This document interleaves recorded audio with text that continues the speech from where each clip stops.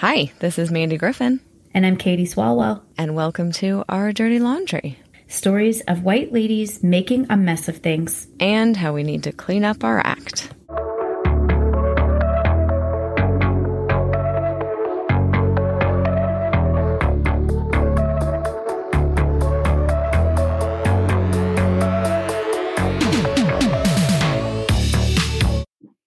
Hi guys, quick trigger warning, although, when you've listened to any of these episodes, you know our whole episode library is a trigger warning, but this episode does discuss allegations of sexual abuse and incest.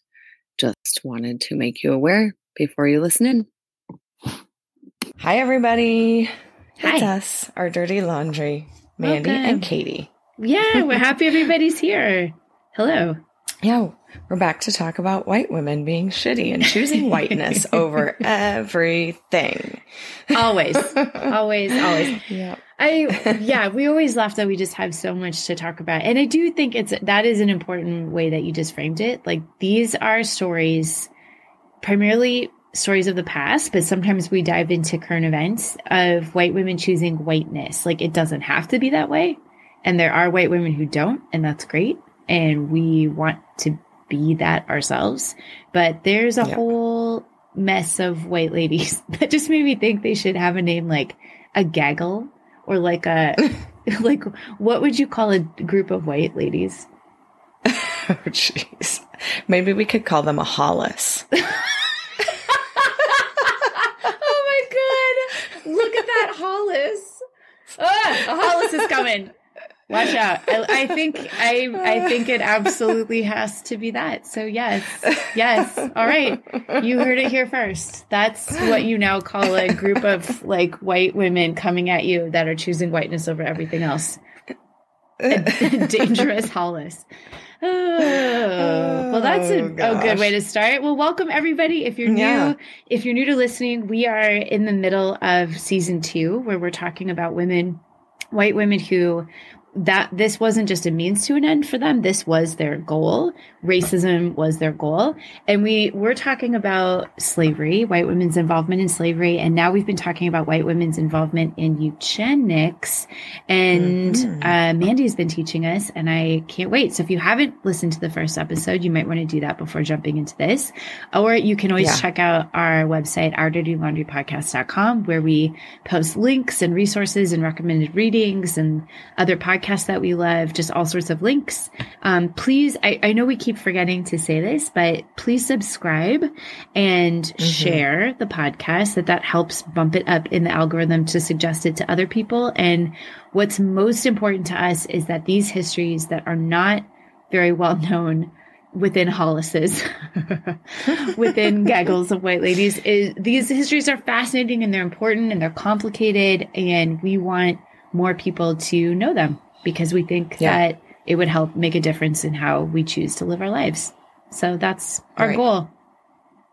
Right. So we're going to talk about some white ladies in eugenics today, but I will recap. So if anybody has not listened, or it's been a little bit, because I know this is coming out like a couple weeks after the last one, to recap where eugenics came from. So spin-off of Darwinism, which taught us that there was natural selection for positive traits that helped the species survive. And then those people who had those traits, they thrived and they kept reproducing, and the ones who didn't then died off. And like biological traits. Let's be really clear. Yeah, like big toes. And yes, that's why it's called like hair. Natural selection, because these are based on actual biologic traits. Not like your interest in sewing or whether you save money.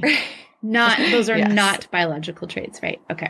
No. Just to clarify. You're good at traveling and both you like city bowling. And rural life.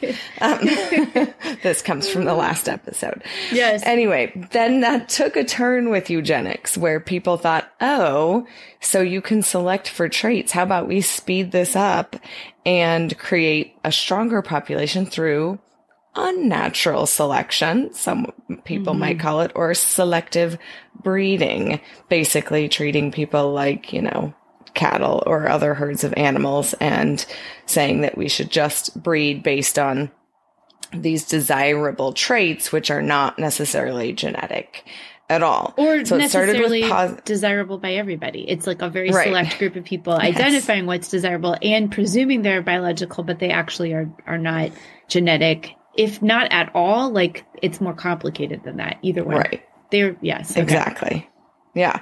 So there was positive eugenics is how it started, by promoting desirable traits by procreating with people with those similarly desirable traits, also called phenotypes, if you think back to your biology classes. So these are observable characteristics, are basically the easiest way to describe phenotypes.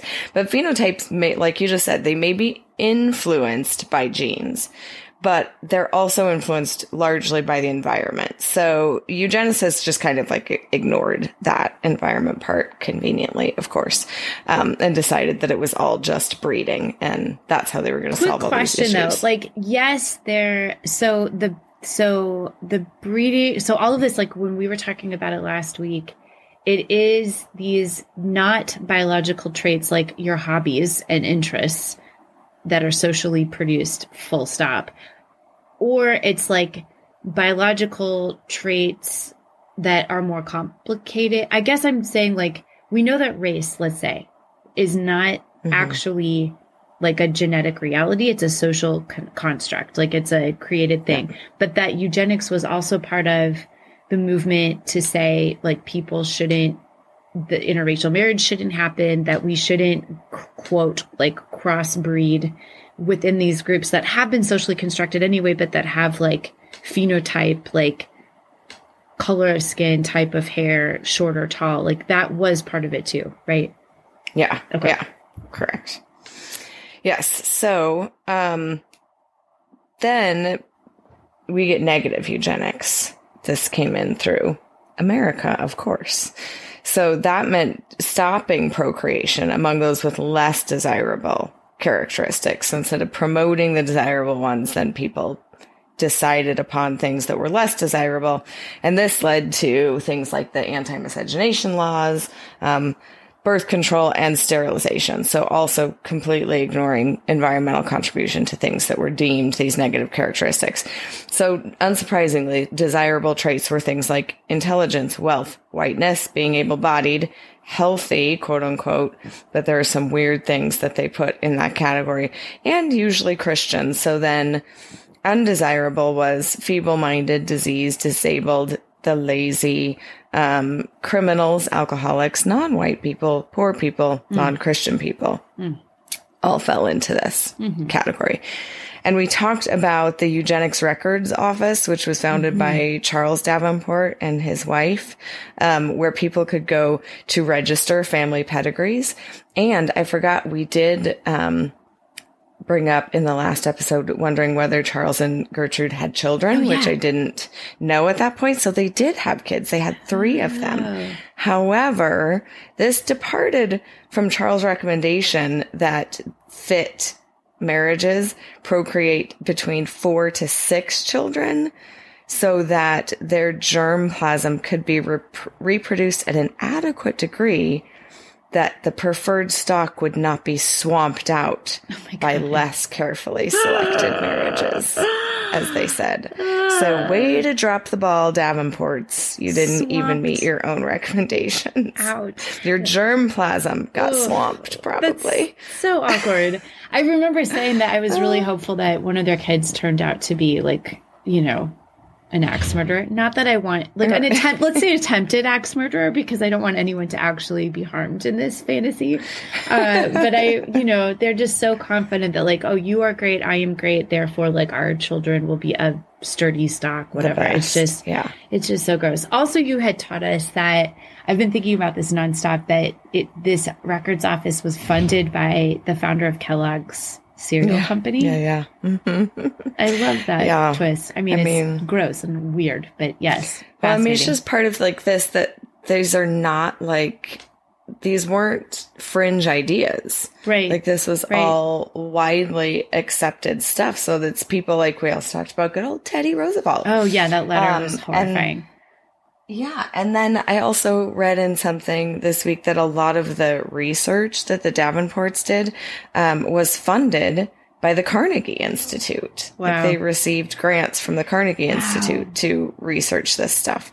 But then we also will get to, as I said, Helen Keller's acceptance of eugenics, then other like very well-known people of the time like H.G. Wells and Bernard Shaw, even Winston Churchill had statements that were like very pro-eugenic attitudes. So it wasn't at all a fringe thing. One of the podcasts that I listened to about part of this said that it was like virtually every women's group in the country was pro-eugenic at this time. So yeah. Well, that reminds me of...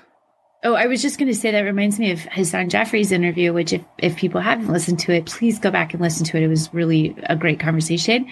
That him giving us advice at the end to say, you know, of course it's important and necessary to look at some of the leaders and some of the figureheads, but don't forget the only reason that they had power was because they had a lot of support. And so who were those everyday people that, this made sense to them. And he was talking about those postcards that show lynchings and all of the community that showed up in their Sunday best to smile for the camera. And that's actually, like, of course we have to hold accountable the people who did the you know, like hand-to-hand violence, but the fact that the community shows up and supports it is not nothing. You know, that's important to look at too.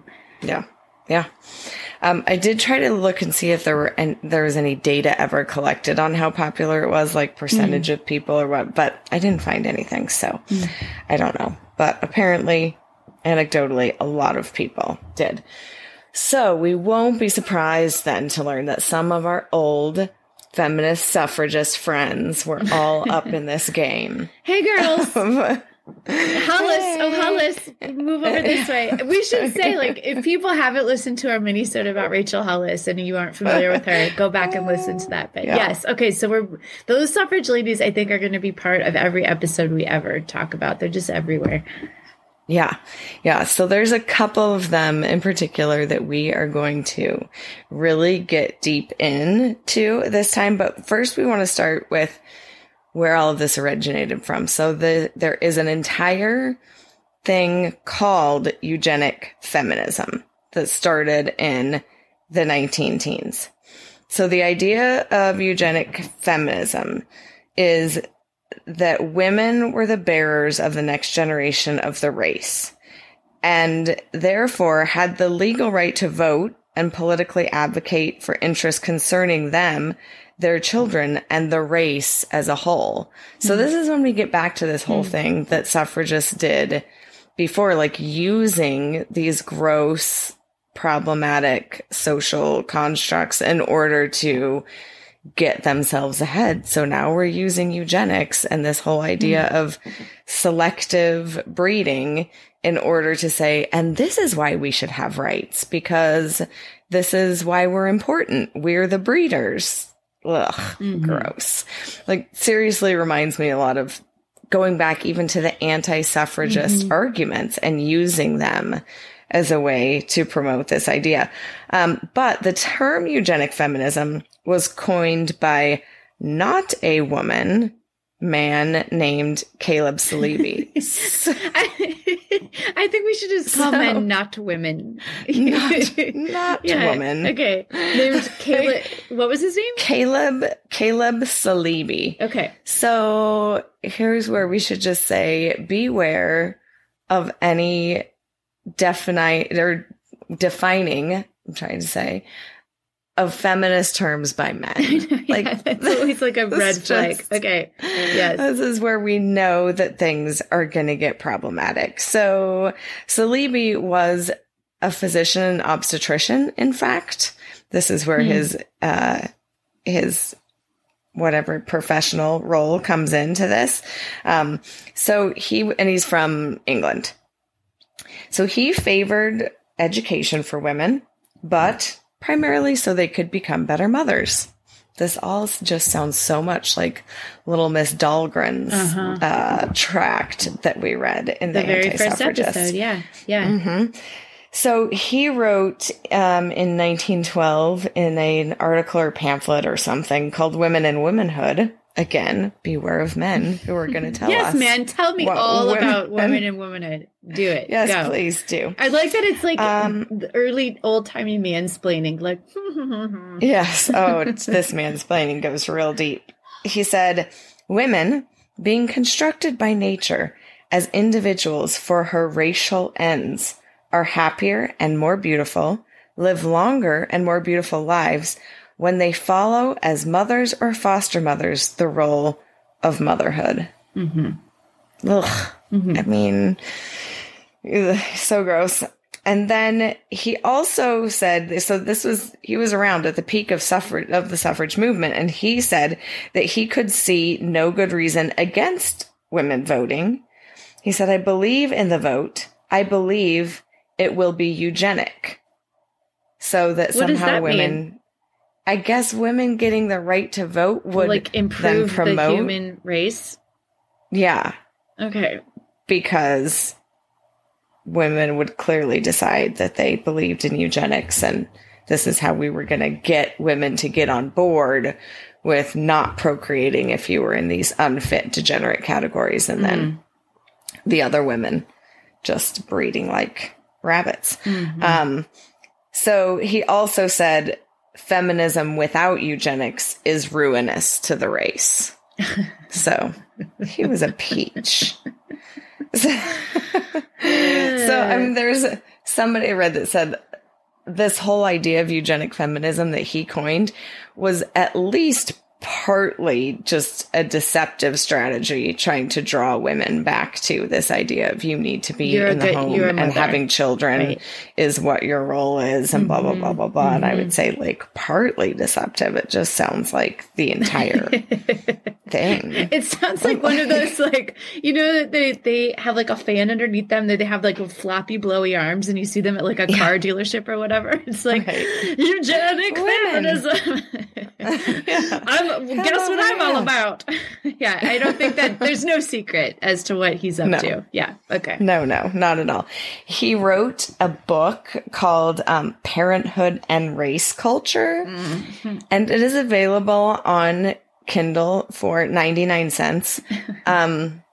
It's like 400 some pages long.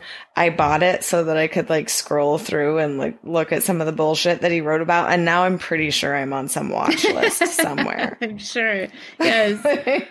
your suggested readings, like, if you liked this, you'll love Mein Kampf. Right. Exactly. Yeah. So I just couldn't get through most of it because the old like English writing where there's run-on sentences for days and like commas separating 18 clauses within a sentence. I was like, I don't even know what you originally meant to say. I've gotten lost in the commas, so I can't do it. Mm-hmm. Anyway, so basically this like eugenics then turned into this whole thing was basically codifying like white supremacy through science. Mm-hmm. But then through this eugenic feminism also became the scientific rationale for controlling women's reproductive behaviors. So we're just right back into this entire thing. Oh, and I forgot. While I do this, I wanted to send you a picture that I know that I found online of Caleb Salibi. And guys, we will put this up on the blog because I saw it and my first reaction was like, oh yeah, that's totally that dude. Like, this is how I would even maybe picture him looking. Oh my God, I can't wait to put him on the website. I mean, it's a very intense stare, and he's working really hard to grow a beard. He's really trying. I mean, and that mustache is something, he's got a thick head of hair. You can't even see a hairline in that. But that look that he's giving is just like this, like he's trying to be a male model, like sexy, come hither, but I know better than you. So let me tell you about it. It looks like, picture when you go to like an amusement park and you can dress up in old clothes and take like black and white pictures, that it looks like that kind of style. And that he's like the originator of negging women, when you like insult them, but to get them to want to have sex with you. Like, it looks like he's holding a pamphlet about how to do that in 1907. That's it's probably his pamphlet of woman and womanhood that he's going to share with you as he talks you into sleeping with him later. Yeah. He's gross. Yeah. Yeah. I'm not a fan. Okay. If I would swipe, I would swipe left. Is that the thing? I don't know which way you swipe. Both of us got married before this. Which way do you swipe if you don't? The Lord. Swipe away. I think it's left. Away. Okay. Yeah. Put him to the garbage. Okay. Teach your daughters. Stay away from that look. If you see that look on a man's face, go the other way. Hard pass. Anyway.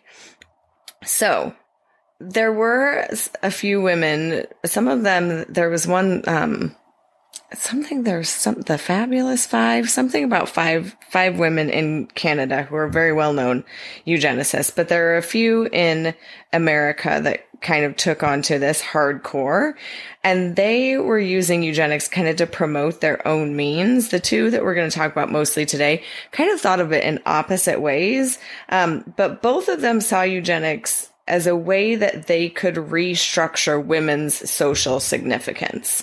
So they were trying to take this breeding power and make it a way that women could become more socially significant in this period of time. So primary among these is a woman named Charlotte Perkins Gilman. And I know I've heard that name before. Yes. I think we did. Okay. I couldn't remember exactly the context or what she was involved in at the time, but she's a very, very famous, writer. She wrote a lot of fiction and some nonfiction pieces, and she was a suffragist, so I don't remember who she was hooked up with. I'll look it up while we're talking, but yes, we have most definitely talked about her before. Okay, keep going. Yeah. So she lived from 1860 to 1935. So she was up in all of this stuff with the Susan B. and all of the people in suffrage. So before we get to her eugenics stuff, we have to talk about her background and her life because it is so fascinating. Yes. Okay. And among the things we say when we say if we've learned anything, one of the things that we've learned is that, people just needed some good therapy and maybe a lot of these problems could have been solved. Sadly, Charlotte got some therapy in her life, but it was real bad and it didn't help things at all. And it actually kind of turned her towards the way that she went. So she was mainly a novelist, also a feminist. She has been inducted into the National Women's Hall of Fame. And she also has some family ties to people that we have definitely talked about. So her father was Frederick Beecher Perkins. Remember that Beecher name? Yes. Of the Harriet Beecher Stowe and the Harriet? Henry Beecher. So Frederick's sister. Yeah. So her father was Frederick. He was the grandson of Lyman Beecher, who was the father of Harriet and all those. So Harriet Beecher Stowe was this dude's aunt. Okay. So Harriet Beecher Stowe is Charlotte Perkins Gilman's great aunt. Okay. See, there's all these tie-ins. Okay. So tie-ins to the Beecher family. Okay. But Charlotte's dad abandoned the whole family when she was just a baby. She had one brother that was 14 months old when she was born. And when she was a baby, Frederick pieced out of there and left them alone with their mom to be raised basically in poverty. Okay. So it starts real young in these problems with Charlotte. So apparently her mother was so affected by this heartbreak and loss and being betrayed that she decided not to be affectionate with her children, to keep them from getting hurt as she had been. And she forbade them from having strong friendships or from reading fiction. Okay. Yeah. I'm not going to connect with you and you're not going to connect with anyone, not even a fictional friend. That's right. Okay. We cannot have any human connections. So in her autobiography, she wrote that her mother showed affection only when she thought her young daughter was asleep. Oh my God. That's so sad.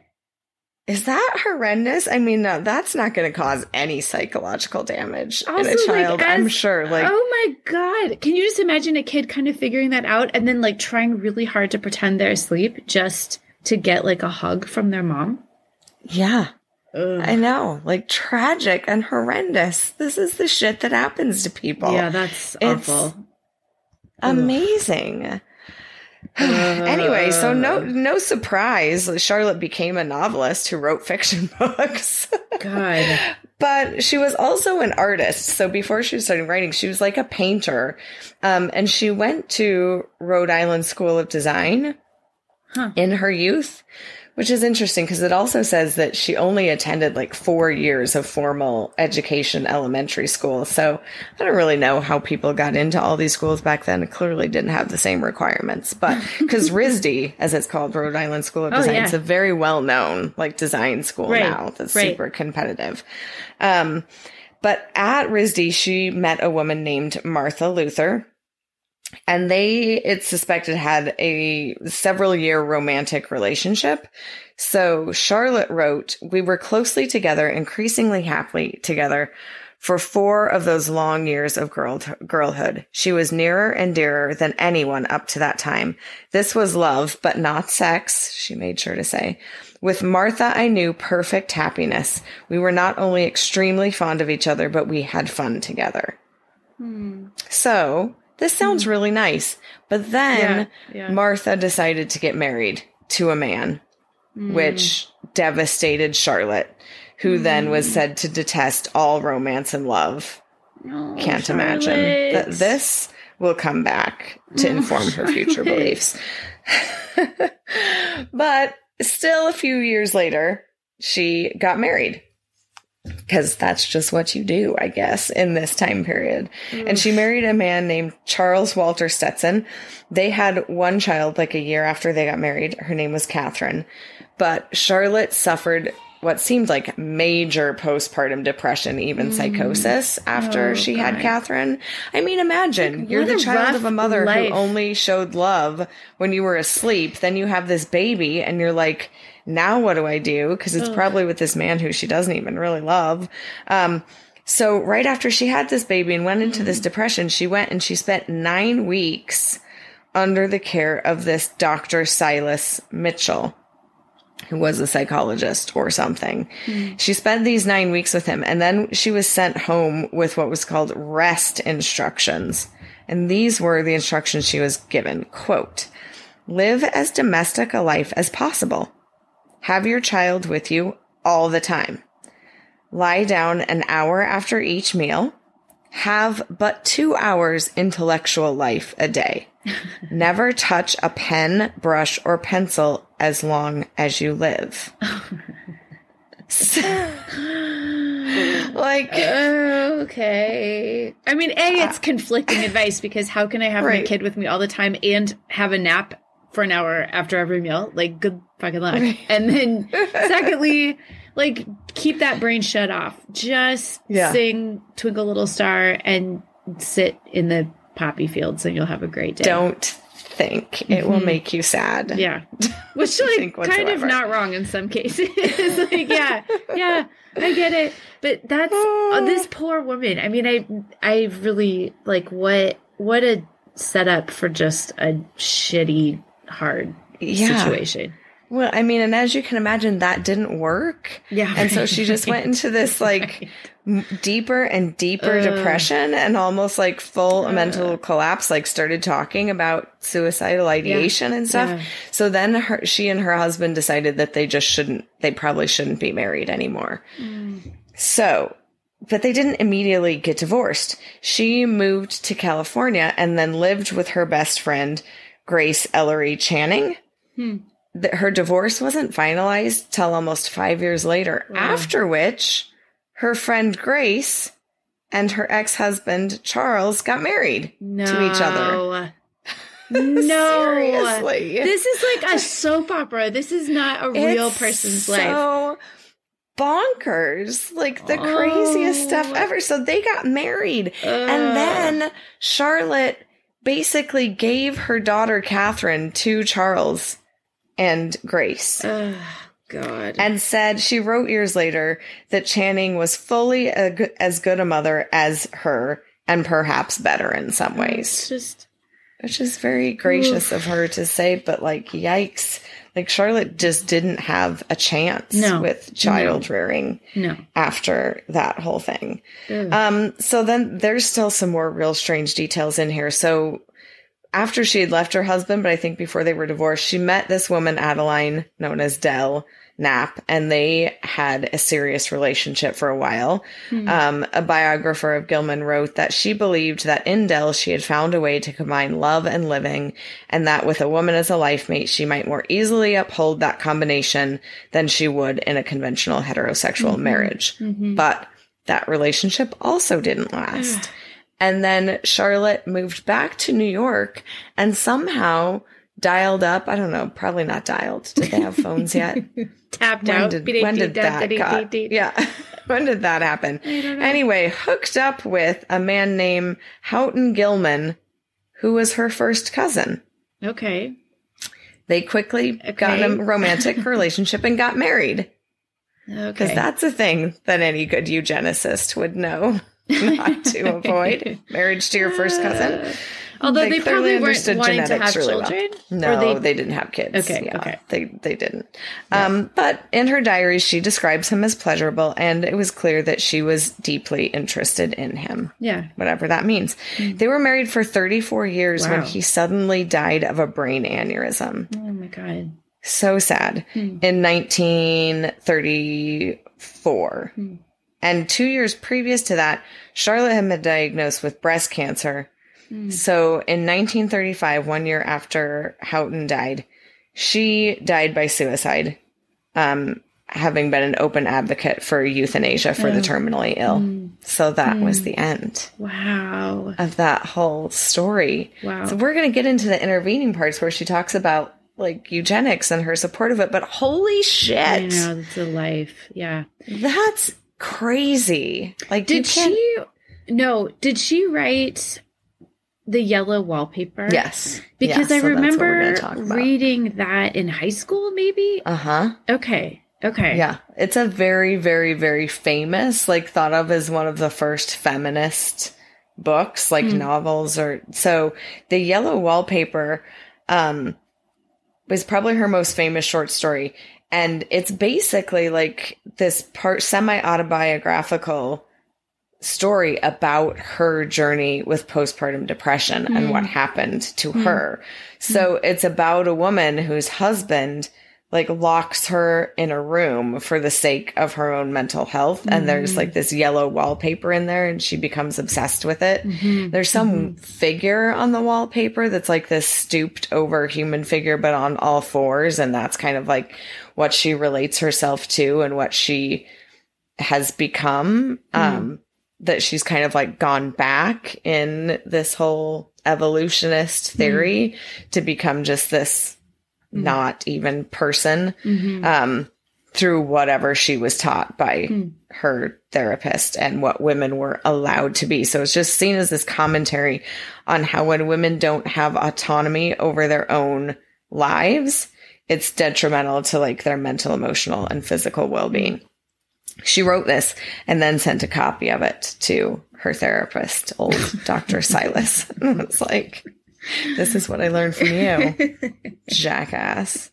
So it was basically just that being locked up and having no connection and having no like creative output just made everything that much worse. Right. Yeah. Of course. Yeah. So that was the start of like her belief that this domestic environment was oppressive to women and the upholding of these patriarchal beliefs in society were oppressive to women. And so this is where her feminism kind of starts to play in. But then she kind of ties this into like the Darwinist theories of evolution. Stuff? Yeah. Okay. Yeah. Kind of to the social Darwinist stuff. And she's more of what they call a reform Darwinist because she rejected Darwinism was kind of revolved around males making the choice of who they were breeding with to, pick for these more desirable characteristics. And she kind of comes back to say that, like, really it's women who are picking the more desirable traits and who they want to have children with. So Gilman, she had a lot of ideas in all of this that I can really get behind. Like, she believed that economic independence for women was the only thing that would really bring them freedom. She thought that motherhood should not preclude a woman from working outside the home, and that housework could and should be professionalized or at least equally shared by men and women. She kind of had this idea of maybe more co-op type living where people. I have thought about that and fantasized about it. Honestly, like, yeah, put me up in like a bedroom house, and then we have like a, shared kitchen space. Although maybe it would get in her idealized. In her idealized home, she took the kitchen out of the house, and there were just like rooms, and it was this community, and there was like a community kitchen that everyone went to, but it was just like, that was not the idea of home, was all of this domestic stuff that women had to do. Yeah. Anyway, so I'm not against some of these ideas that she had, but then she had some other ideas that were not so great, shall we say. She wrote in the American Journal of Sociology with regard to African Americans, we have to consider the unavoidable presence of a large body of aliens, of a race widely dissimilar and in many respects inferior, whose present status is to us a social injury. Your presence is injurious. Yes. Your existence is hurting us. Yes. Yeah. Because mainly these people were beneath a certain grade of citizenship, she said. And she said that we should take stock of this population, and whatever people were found to be not decent, self-supporting, and progressive should be taken hold of by the state. So anyone that didn't meet these standards should be taken hold of by the state. And then her idea for this and her solution was there should be a system called enlistment, which rather than enslavement, which these people just escaped, but that would require the enforced labor of Black Americans, men, women, and children. So why isn't that slavery? Well, because she believed that they should receive a wage after covering the costs of the labor program.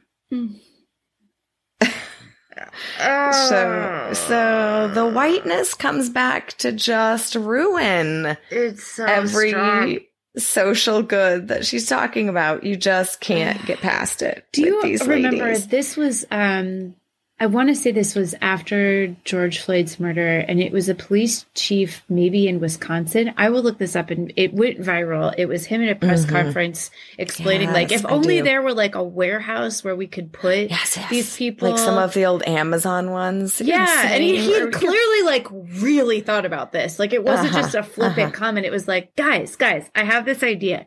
Like, let's round up all these people and put them in these warehouses and then like make them work and like sterilize them. Like, that would be great. And it was like you watch it and you're just like, what? Like, not only does he know it's recorded, he's like excited to share this idea because maybe it'll like pick up steam. I will link to it on the website if you haven't watched it. If you Google racist police chief, like a lot of videos will come up. So I think you need to be more specific, like warehouse or something. But it is the most bananas quote from like a modern person that I've heard in a long time. Yeah. But it sounds like the exact continuation of this idea. Yeah. Like, just reals. If we could only round these people up and I don't know, put them in some sort of like, chains so they can't get away and like make them do some, labor without pay. Guys, have we heard of this? Okay. Yeah. So Charlotte did not only have issues with Black Americans. She also believed that the old stock Americans of British colonial descent were giving up their country to immigrants who she said were diluting the nation's reproductive purity. When asked about it, it's so current. I can't. Yeah. Okay. When asked about it during a trip to London, she famously quipped, "I'm an Anglo-Saxon before everything." Oh, Charlotte. White women and their whiteness. It is such a problem. So this just leads to some of her eugenic writings. So she wrote a tract called His Religion and Hers, and makes the case that through motherhood, women have to regenerate the race. She says, is the race weak? She can make it strong. Is it stupid? She can make it intelligent. Is it foul with disease? She can make it clean. Whatever qualities she finds desirable, she can develop in the race through her initial function as a mother. We should have conventions of young women gathered to study what is most needed in their race and how they might soonest develop it. For instance, far-seeing Japanese women might determine to raise the standard of height. Or patriotic French women determined to raise the standard of fertility. Or wise American women unite with the slogan, "No more morons." Oh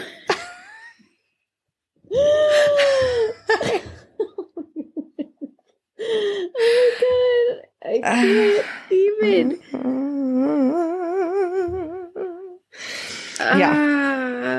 Yeah.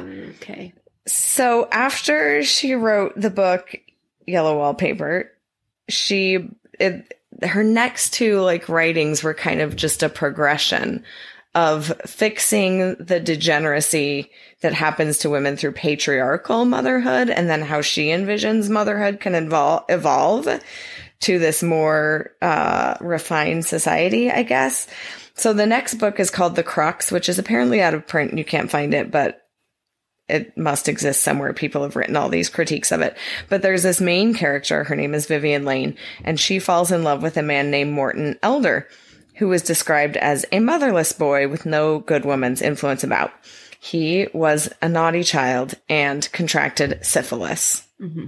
So her friend, who is a doctor, a female doctor, warns Vivian against marrying him, not because of the idea that he has syphilis and could be ill medically from it, or that Vivian could get it and become medically ill, but because there was a belief in this time that syphilis was hereditary and that then you could pass it on and therefore deteriorate the national stock, they say.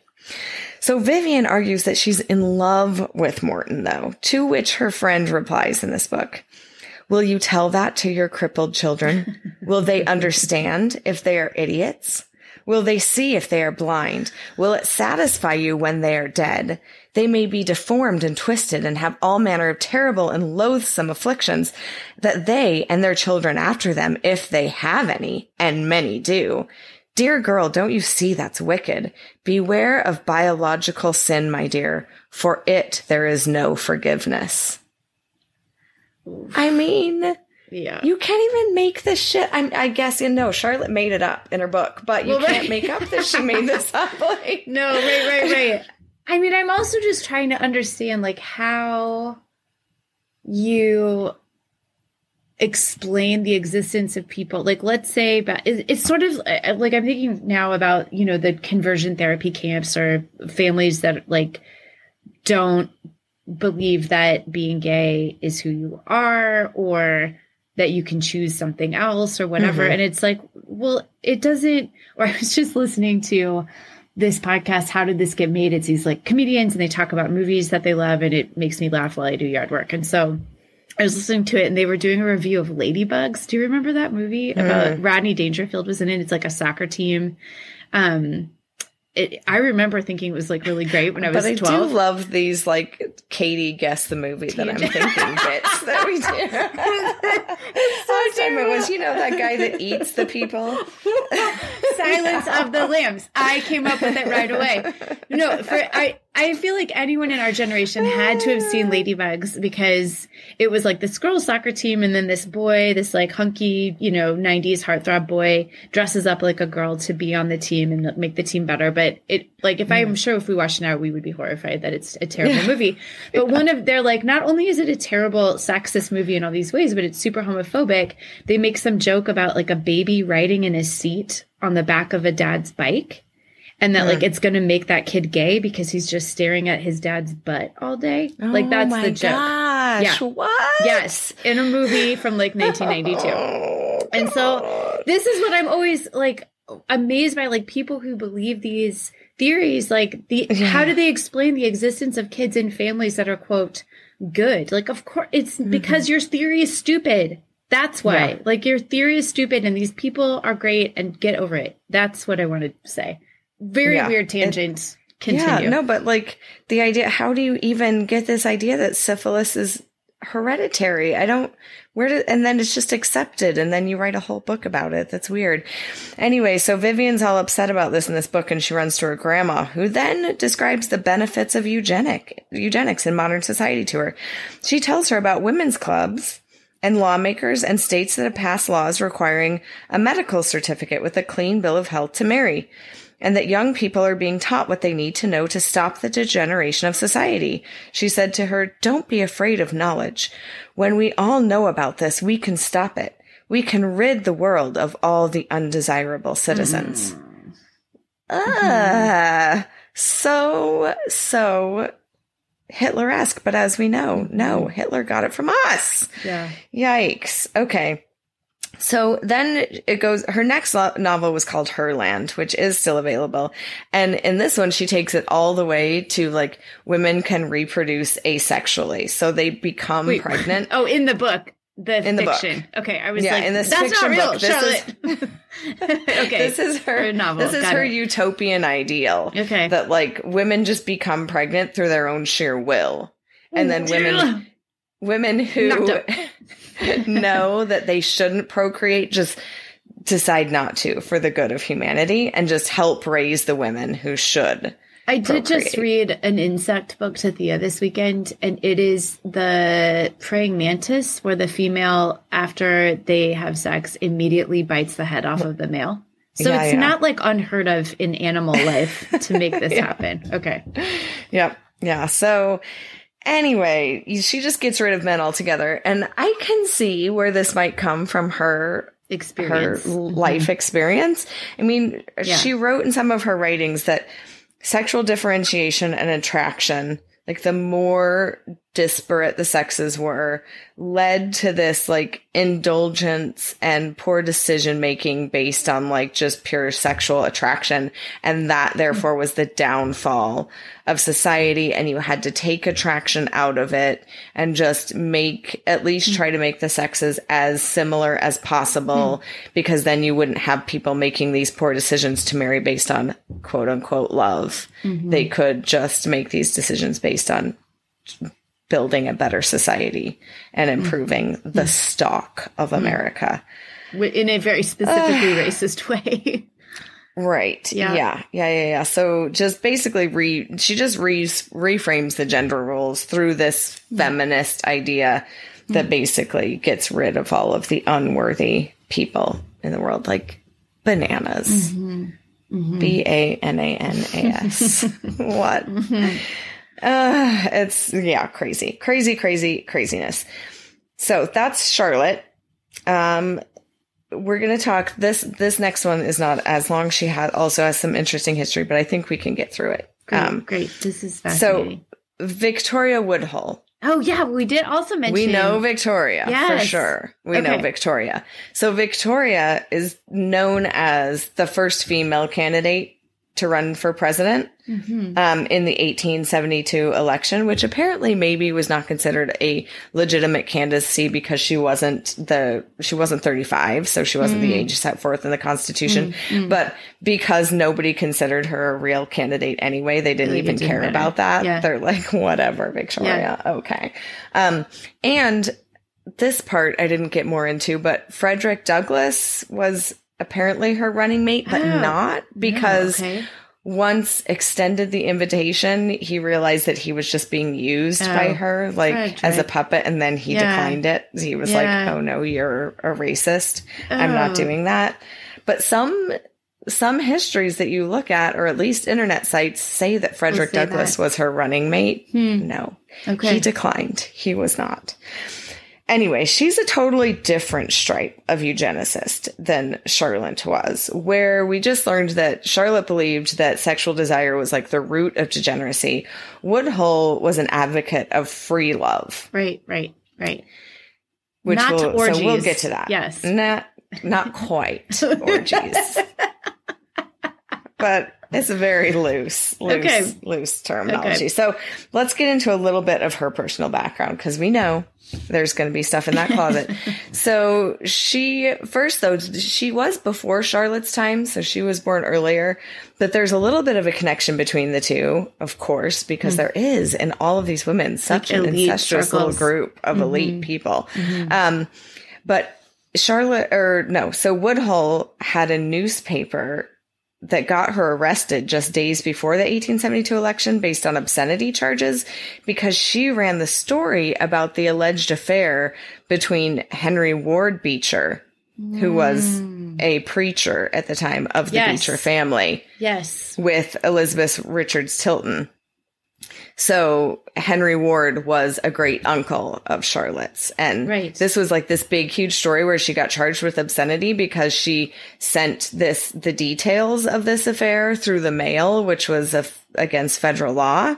We discussed that, I think, at one point. And by the way, just like a few weeks ago, Terry Gross Fresh Air did an interview with an author, Amy Sohn, who wrote a book, The Man Who Hated Women, about the Anthony Comstock, where the Comstock laws come from, and how that was actually really tied to like what got called obscenity within the Comstock laws included information about birth control, information about reproduction. Like it was a fascinating episode of Fresh Air, and I really also want to read this book. Super interesting. Anyway, shout out to that. Yeah. Okay. That sounds great. I'll look at that. So, okay, back to Vicky.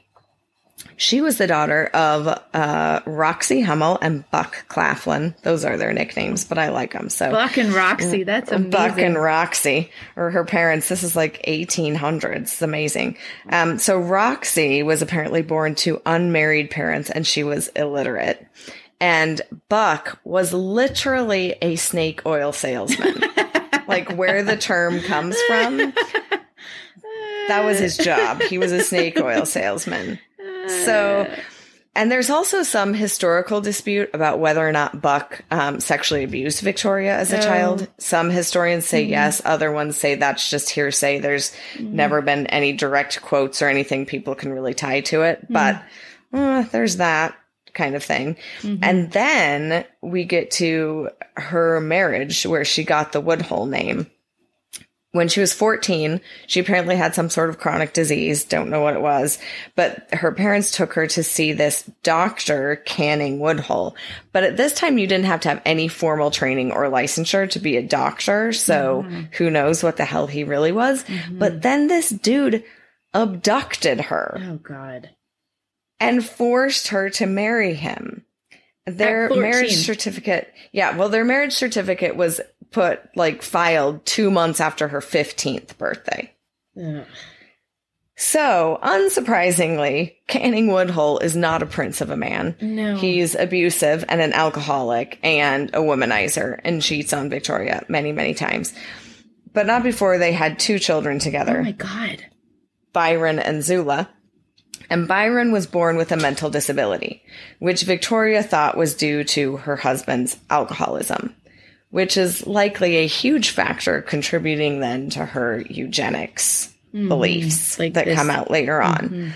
But there's so many allegations in this history of hers. Another story said that Byron's mental disability was due to the fact that he fell out of a window as a young child. So who knows? Can cause some problems. Yeah.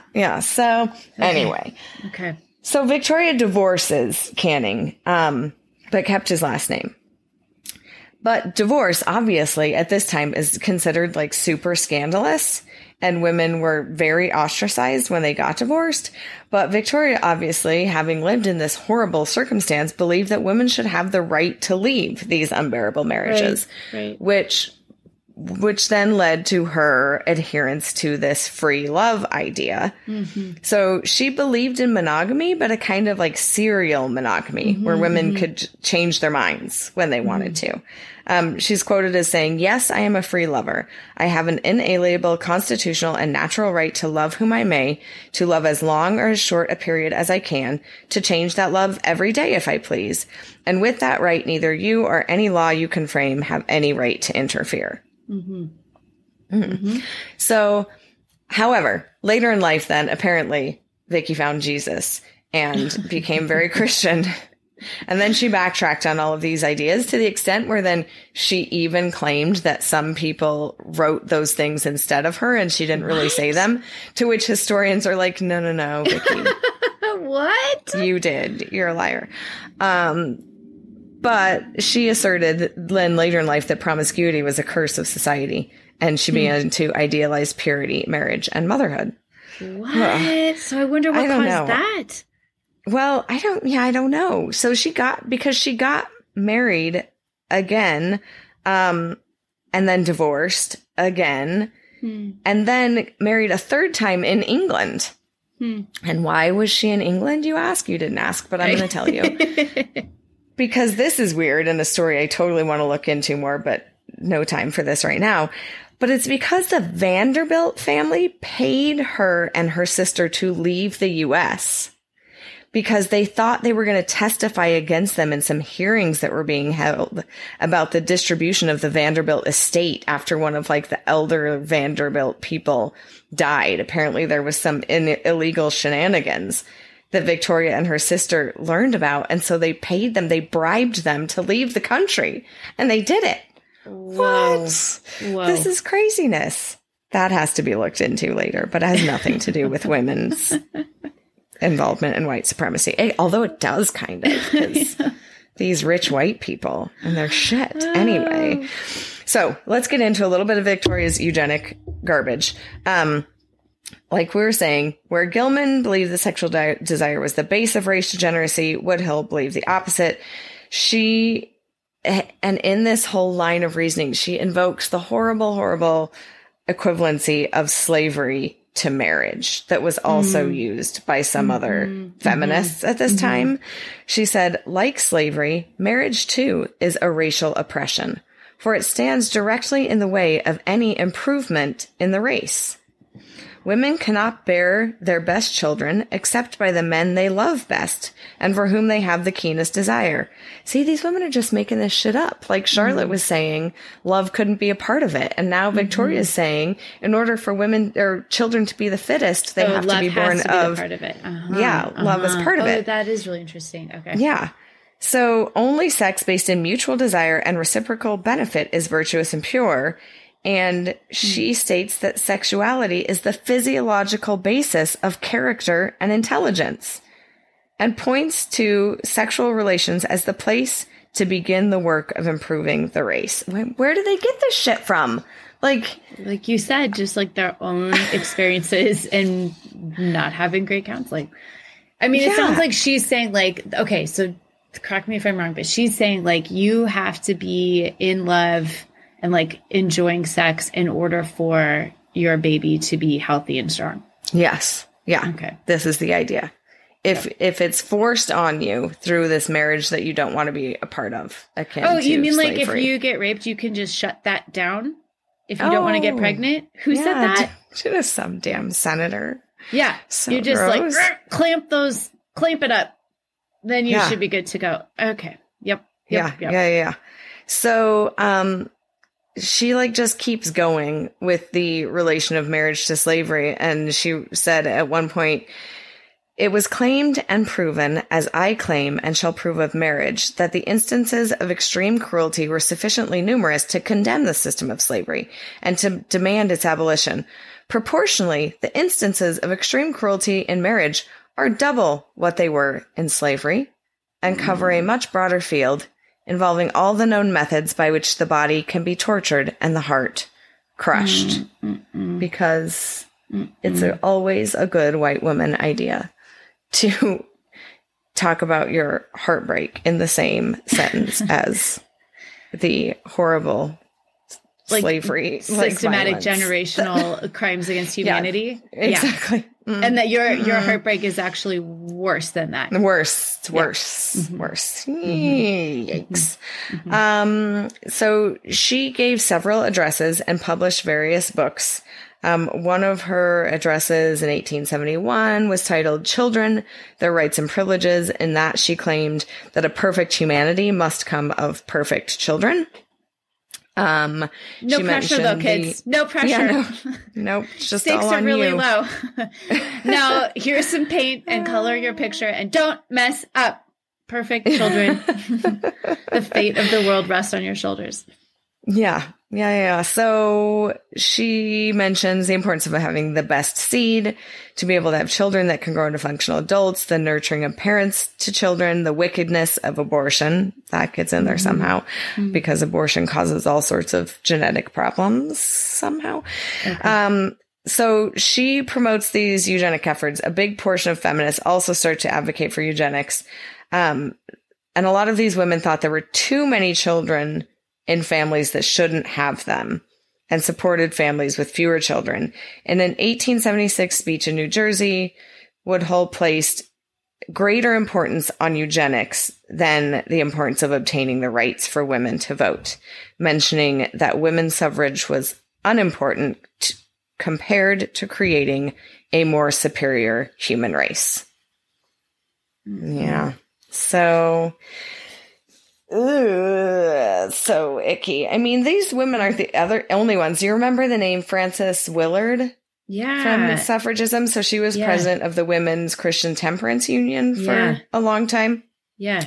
She was also like a eugenicist of sorts, except for like in this branch of it called euthenics, which was more about like focused on the environment than it was on the genes and how that can then lead to degeneracy. Because there's also this scientist whose name I remember. All my biology professors would be so disappointed in me. But Lamarck, like there's this Lamarckian belief that inheritance comes from like your environment, that things like alcoholism or like medical diseases can then influence genetics and be passed down. So this whole idea of Gilman's, like that syphilis could then become hereditary, is more of like a euthenics idea. But that was like part of Willard's whole eugenics involvement and like the Women's Christian Temperance Union and their alcohol, like prohibitionist stance, because that could lead to more degenerate forms of society and having to like clean up all of these environmental ills that were leading to degenerates and stuff. So all of these women were somehow like had their fingers in these eugenics ideas. It's so, as we say, gross, just gross, icky. Well, what's interesting, I kind of want us to have on a geneticist to be like, what do current genetics understand about all of these things? Like because it is, the science behind it is really fascinating. Although what I think my takeaway is from the first couple episodes is just the ways that both even quote good science gets used for really horrible purposes.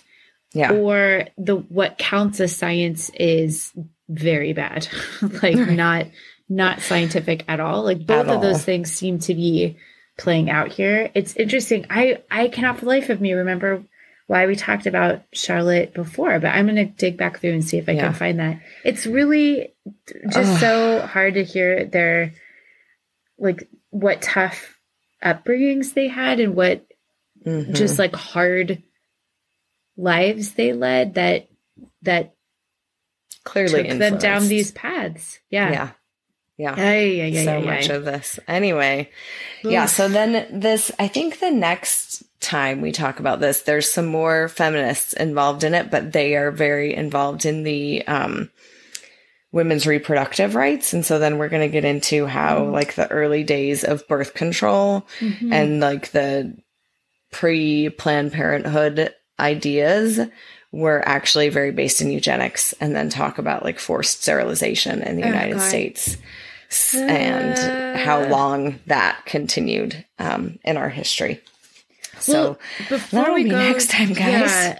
Yeah. Okay. Well, before we go today, do you want to shout out any historians or any, I know we'll link on our website, ourdirtylaundrypodcast.com, but anyone you want to shout out in particular? Yeah, we'll put up some links of things that I use. There is a paper where a lot of this came from that was published, I guess it's been a while ago now, 2003. Dana Seitler wrote Unnatural Selection, Mothers, Eugenic Feminism, and Charlotte Perkin Gilman's Regeneration Narratives, that she just goes through like her writings and like where all of this came from and reframing them, looking at them from like these feminist ideals and how she got to there. So that, I mean, it's very, very in-depth and very interesting read on that. And then there was another article written by a woman named Stephanie Athey.